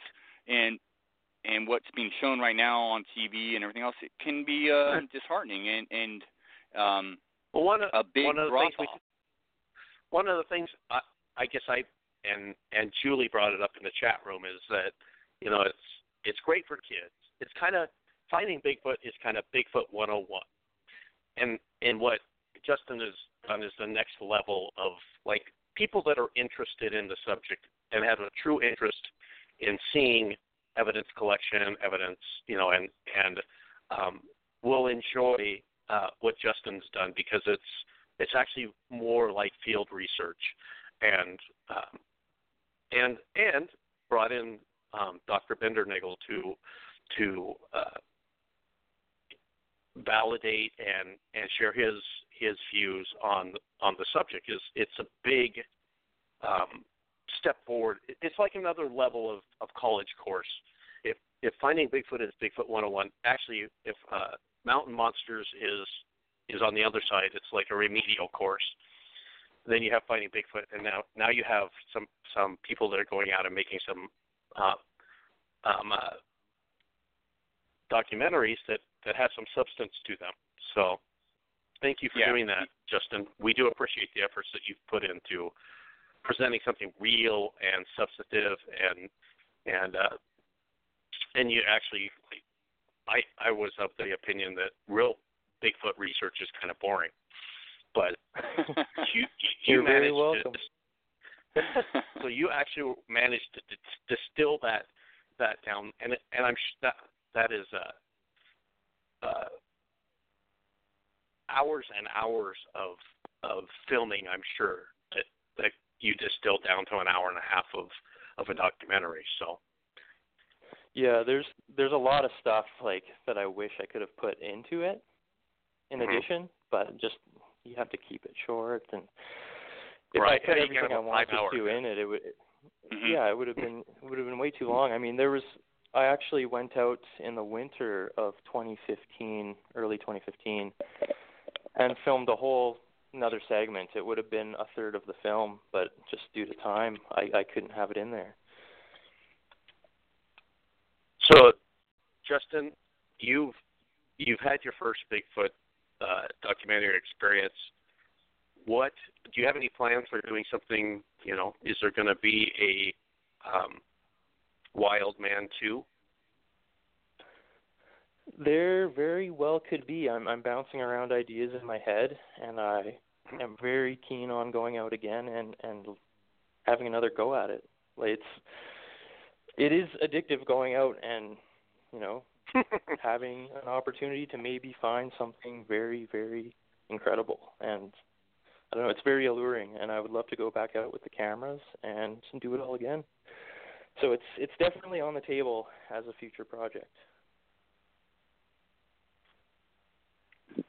Yeah, and you have an open welcome to join us in the Olympics, which is in northern Washington, and I'm sure I would hope, quite honestly, that you've been and I don't know this for a fact, but I hope you've been approached by others, having viewed your documentary or viewed that have followed you, that you've been reached out, to maybe join them in some of their endeavors, because there's a lot of great individuals involved with this.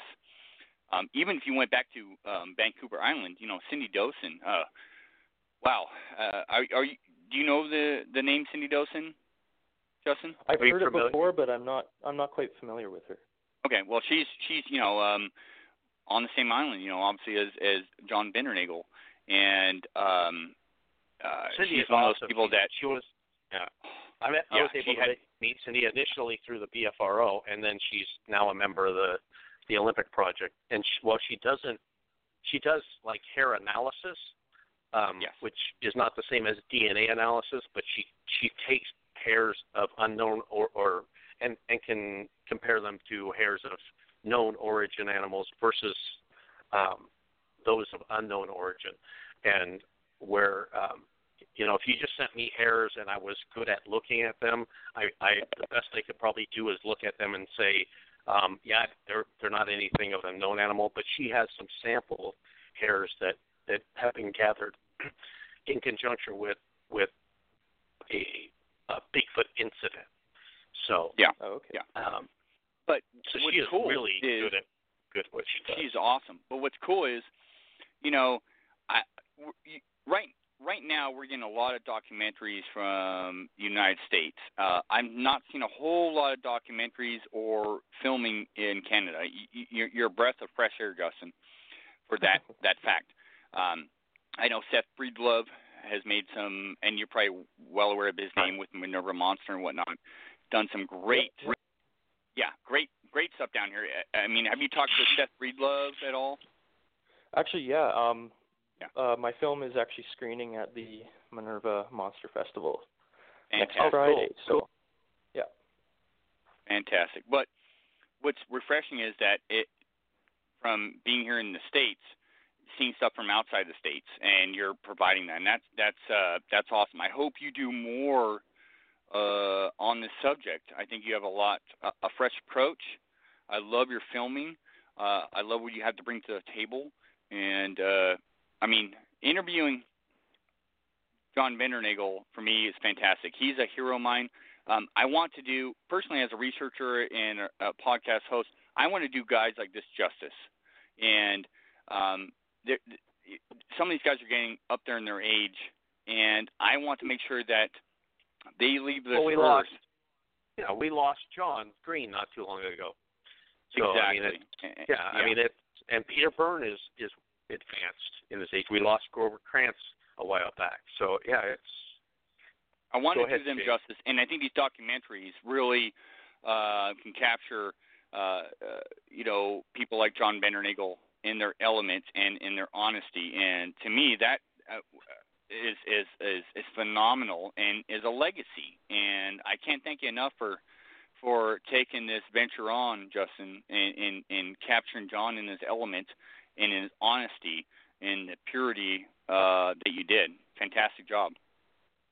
Thank you. Yeah, it was such a great experience to meet him and to see where he was coming from and to see what he was doing and what his future research is and how he views the whole Bigfoot community. So it's pretty eye-opening to hear it from somebody who's right on top. So right. What are your future plans, though? I mean, do you have anything? I know Gunnar mentioned this, but do you have anything on the agenda here? Do you have any ideas? I mean, or are you just sitting back going, "Wow, I just got done doing this documentary. I'm going to rest for a while," or are you just ready to get back out there? Well, I sit down now all the time, and I think to myself, I want to rest, but it's really hard not to. I don't think I could resist doing another one. I'd have to do it. It's addictive, and it's the sense of adventure you get going out and filming stuff in the real world and in the wilderness. It's a lot of fun, and yeah, it's definitely on the table. So. Oh, fantastic stuff. And I think Canada in general, in some of these areas, Vancouver, Island, and some of these, I mean, Canada is so big. It's so many portions of it are so remote. I don't think people realize or appreciate the fact that there's so much land there, and you guys have so many. I mean, you got grizzly bears and everything else, and wolves, and the phenomenal stuff that goes on out there. I'm stoked if you do more stuff in Canada, but I'd love to have you down here south of your border to do some filming. I think you would do it justice and capture what's really going on, not just within the Bigfoot community and not just with the researchers involved, but the subject as a whole. And there's very few people that I think are capable of doing this based on their history. You're one of those, Justin. You're one of those guys that is excited about the subject but very skeptical and honest. And that's what's lacking in these documentaries nowadays. Everybody wants to sell something, get something on TV, and make it so interesting, and they lavish on stuff, and it gets distorted, and that's a shame. But I think purity in these documentaries, like what we've seen in days past, before reality TV, I think that's the most compelling stuff. And it's unfortunate that science is not involved with this as a whole, but we can get there. I think we can if we do things right. Yeah, I totally agree, and thank you. And I would be very, very excited to join you guys down south at some point and dust off the old passport. And, well, I will everything. be dusting mine. A good experience. I'm dusting mine off to head up to your country next week to be part of fantastic. The unfortunately named Operation Sea Monkey, but it is apt. It is apt, given what we're doing. So we are going to, we're actually taking a boat up to the islands, the archipelago, if I pronounce that right, islands off of British Columbia, and are going to be looking for. There's a history there of some sightings and activity, and like I said earlier, I'm just honored to be have been invited to join these gentlemen, and we will have a cinematographer along to document our efforts. So hopefully we'll have something cool to share with people when we get back from our adventure up north. And I do want to thank Mr. Todd Neese for inviting me to join and Thomas Steenberg, who is someone who I look up to in his research and stuff. And I know that our friend Julie Wrench is very excited that I'll be joining up in the Great White North. So I won't be too far from where your dad had his encounter. But very, very close, and it's a great area. When I was talking to John, he was setting up to record some audio off the east coast of the island in a place called Alert Bay. They had some vocalizations heard out there, so that's what he was working on when I interviewed him. That's interesting, because today I received a file which I haven't had, like right before the show started. One of our members of Team Sea Monkey, and I laugh every time I say it, but sent me some files over from Alert Bay that I need to listen to before when I get off of our show today. So it's interesting. It was great having you on the show and you going into the area where your dad had his encounter. One of the things that I wanted to ask you was how long ago was your dad's encounter between the time that he had it and you went to the lake to investigate it, to have your own experience? It was a little over 6 years. Okay. So there was quite a bit of time that had passed, and the crazy thing was that the lake that he was at where he had his experience, since then had been logged. Like the logging companies moved right in there, and they built a road right around the lake that they could use to deforest that area. So it's kind of sad that, you know, a place where the big could have been would probably not be in that exact area anymore due to the fact that it was logged. But like you said before, they do replant, which is good. Yeah. But Well, it makes you wonder. There have been some logging going on. You said between the time that your dad had his encounter and the time that you were up there, it still looked really, really heavily forested. And I just got a kick out of when you were recording and you're talking about how freaked out you were getting as it got dark. And you know, when you go out by yourself into the woods looking for Bigfoot, I mean, it's a kind of a different mindset than, you know, being at home sitting in front of watching finding Bigfoot on TV on Sunday night. Oh, totally, yeah. and the bush there is so thick. Mm-hmm. Like the areas that weren't logged, it's so thick you would need a machete to walk through there. Like you couldn't hike through the bush. And like you had to go around to the back. You had to go around to the back side of the lake because it wasn't on the site where you were camping. That it was on the opposite side of the lake is where the rock incidents took place. So exactly, did you make it all the way around? It's interesting because when I was watching that segment of your documentary, it really reminded me of Shane's encounter back when he had his sighting, because it was on a lake. There was activity on the opposite. There's been activity on the opposite side of the lake. In fact, you guys were up there not a couple weekends ago, Shane, and had some interesting audio stuff happen. So, of course, that area, I had the privilege of going and seeing it, and I love Bigfoot stories with people. But what I love better is like going to the place where somebody had their encounter and seeing and getting the context of like this is where I actually saw the Bigfoot. This is where I found the footprints. I mean, that is so much better than just hearing a story.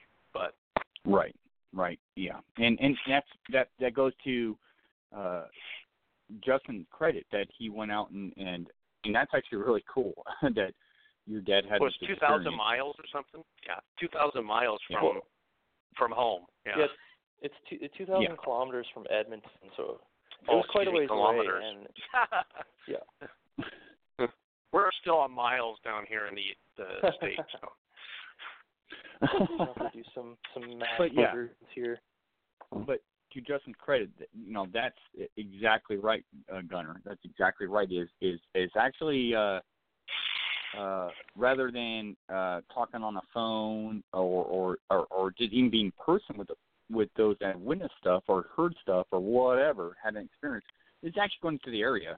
That is key. Because I think as a researcher, an enthusiast, a documentarian, whatever, you get a real good feel, and you get to relive what they experienced, and make judgments based on you being out there, and that's killer. And that's why I love documentaries like what Justin had done, because his dad had an experience, and he went there, and you know, he probably went there going, okay, you know, I don't know, Justin, if you just took your dad's word as, I mean, totally legit, or if you went out there going, okay, do I want to, you know, be in the area where my dad had a supposed encounter and get a feel for it? You know, I mean, that's you know, that's kind of a leap of faith, but also that's what research is, and that makes for a great documentary. I mean, what were your perceptions there? Well, it was hard because he is my dad, so naturally I want to believe him, right? Right. But you can't get sucked into that. You have to go out, and I mean, rocks fall all the time in the mountains, so driving all the way out there for like a rock throwing experience it did seem kind of crazy at the time, but the way my dad spoke to me about it and told a story, and just seeing how he seemed very acted earnest. and like I had to take it seriously because just his honesty and the way he presented himself. I didn't get the feeling that he was skeptical at all. I felt like he truly believed that what he had happened to him was legitimate. Right. And what's really cool for me hearing this is, why would your dad try to pull one over on you? I mean, they're really,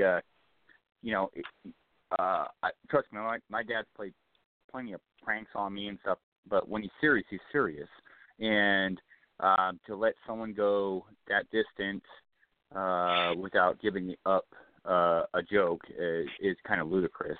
And you know your dad better than anybody.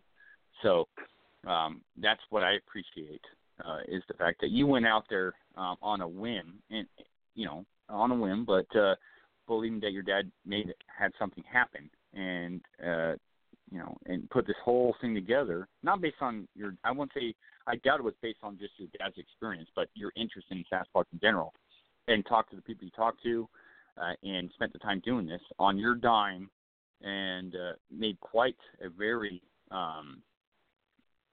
interesting and fantastic film. If there are viewers out there that are very skeptical, and I appreciate that, watch this documentary, if nothing else, just for the scenery, because it's breathtaking. It is breathtaking, and Justin, really, I'm looking forward to what you bring down the road here. I mean, I think you're going to be. I really do believe that you're going to bring some really amazing documentaries. I hope you kind of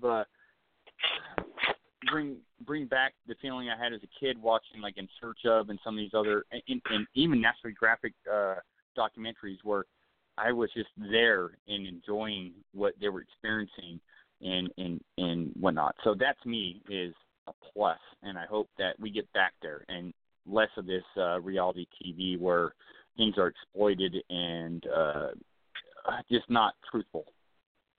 I always call it like mockumentaries versus Mockumentary, documentaries. Yeah, I mean, they take the subject and they make fun of it, and this watching, an hour and a half. When you watch a good, for me as a Bigfoot researcher, but also a Bigfoot enthusiast, I like Bigfoot things, So watching a cool documentary, an hour and a half, it's like, it's over already, when I have that feeling after watching something Bigfooty, that was good for me, and that was the case with watching the Wildman, My Search for Bigfoot. So we're not just sucking up to you because you came on Monstrex, by the way. We tell you if your documentary sucked, you would not. Exactly. This would not be an enjoyable documentary interview for you. So the phone wouldn't have been cutting out. It would have been hanging up. Right? It would have just been dead silence. Yeah. No, but I appreciate the effort that you put into making a quality product, and folks need, if you enjoy, if you're a Bigfoot enthusiast, you're a Bigfoot researcher, you will equally enjoy Justin's documentary. So we're getting close to the end of the show. And Justin, do you have anything you want to say before we close out? Yeah, I was just going to say one more thing. I really did want to take the whole project very seriously, because I believe it is a very serious subject, and there could be lots of very important things to learn. If the Sasquatch is close to human in any way, I mean, it could tell us a lot about not just the Sasquatch and what they do and how they behave and what they're like, but also maybe more about human beings and the history of human beings, if they've maybe evolved along the lines of humans or related to us in any close way like that. It could be beneficial to learning more about our history. So I think it is very important, and more important than maybe the general population thinks and gives it credit for. Well, I find that the general public does not give much thought to the subject, and what they've been exposed to for the most part has been like tabloid, and your documentary, I think, the Bigfoot community needs to get it out there and promote it, because it is something that talks about the subject seriously. And it's refreshing. Again, yes, it is refreshing. So, Justin, thank you for joining us today on Monster X. We're about out of time. I will be gone next week. It will be Shane Corson, or we may be actually doing a pre-recorded episode of Monster X. I will be up in Canada looking for Bigfoot, and I'm excited to tell you what happens when I get back. So for my co-host Shane Corson, for our guest Justin, whose last name I will not attempt to pronounce, this is Gunnar Monson for Monster X Radio. Thanks, everybody. Squatch on.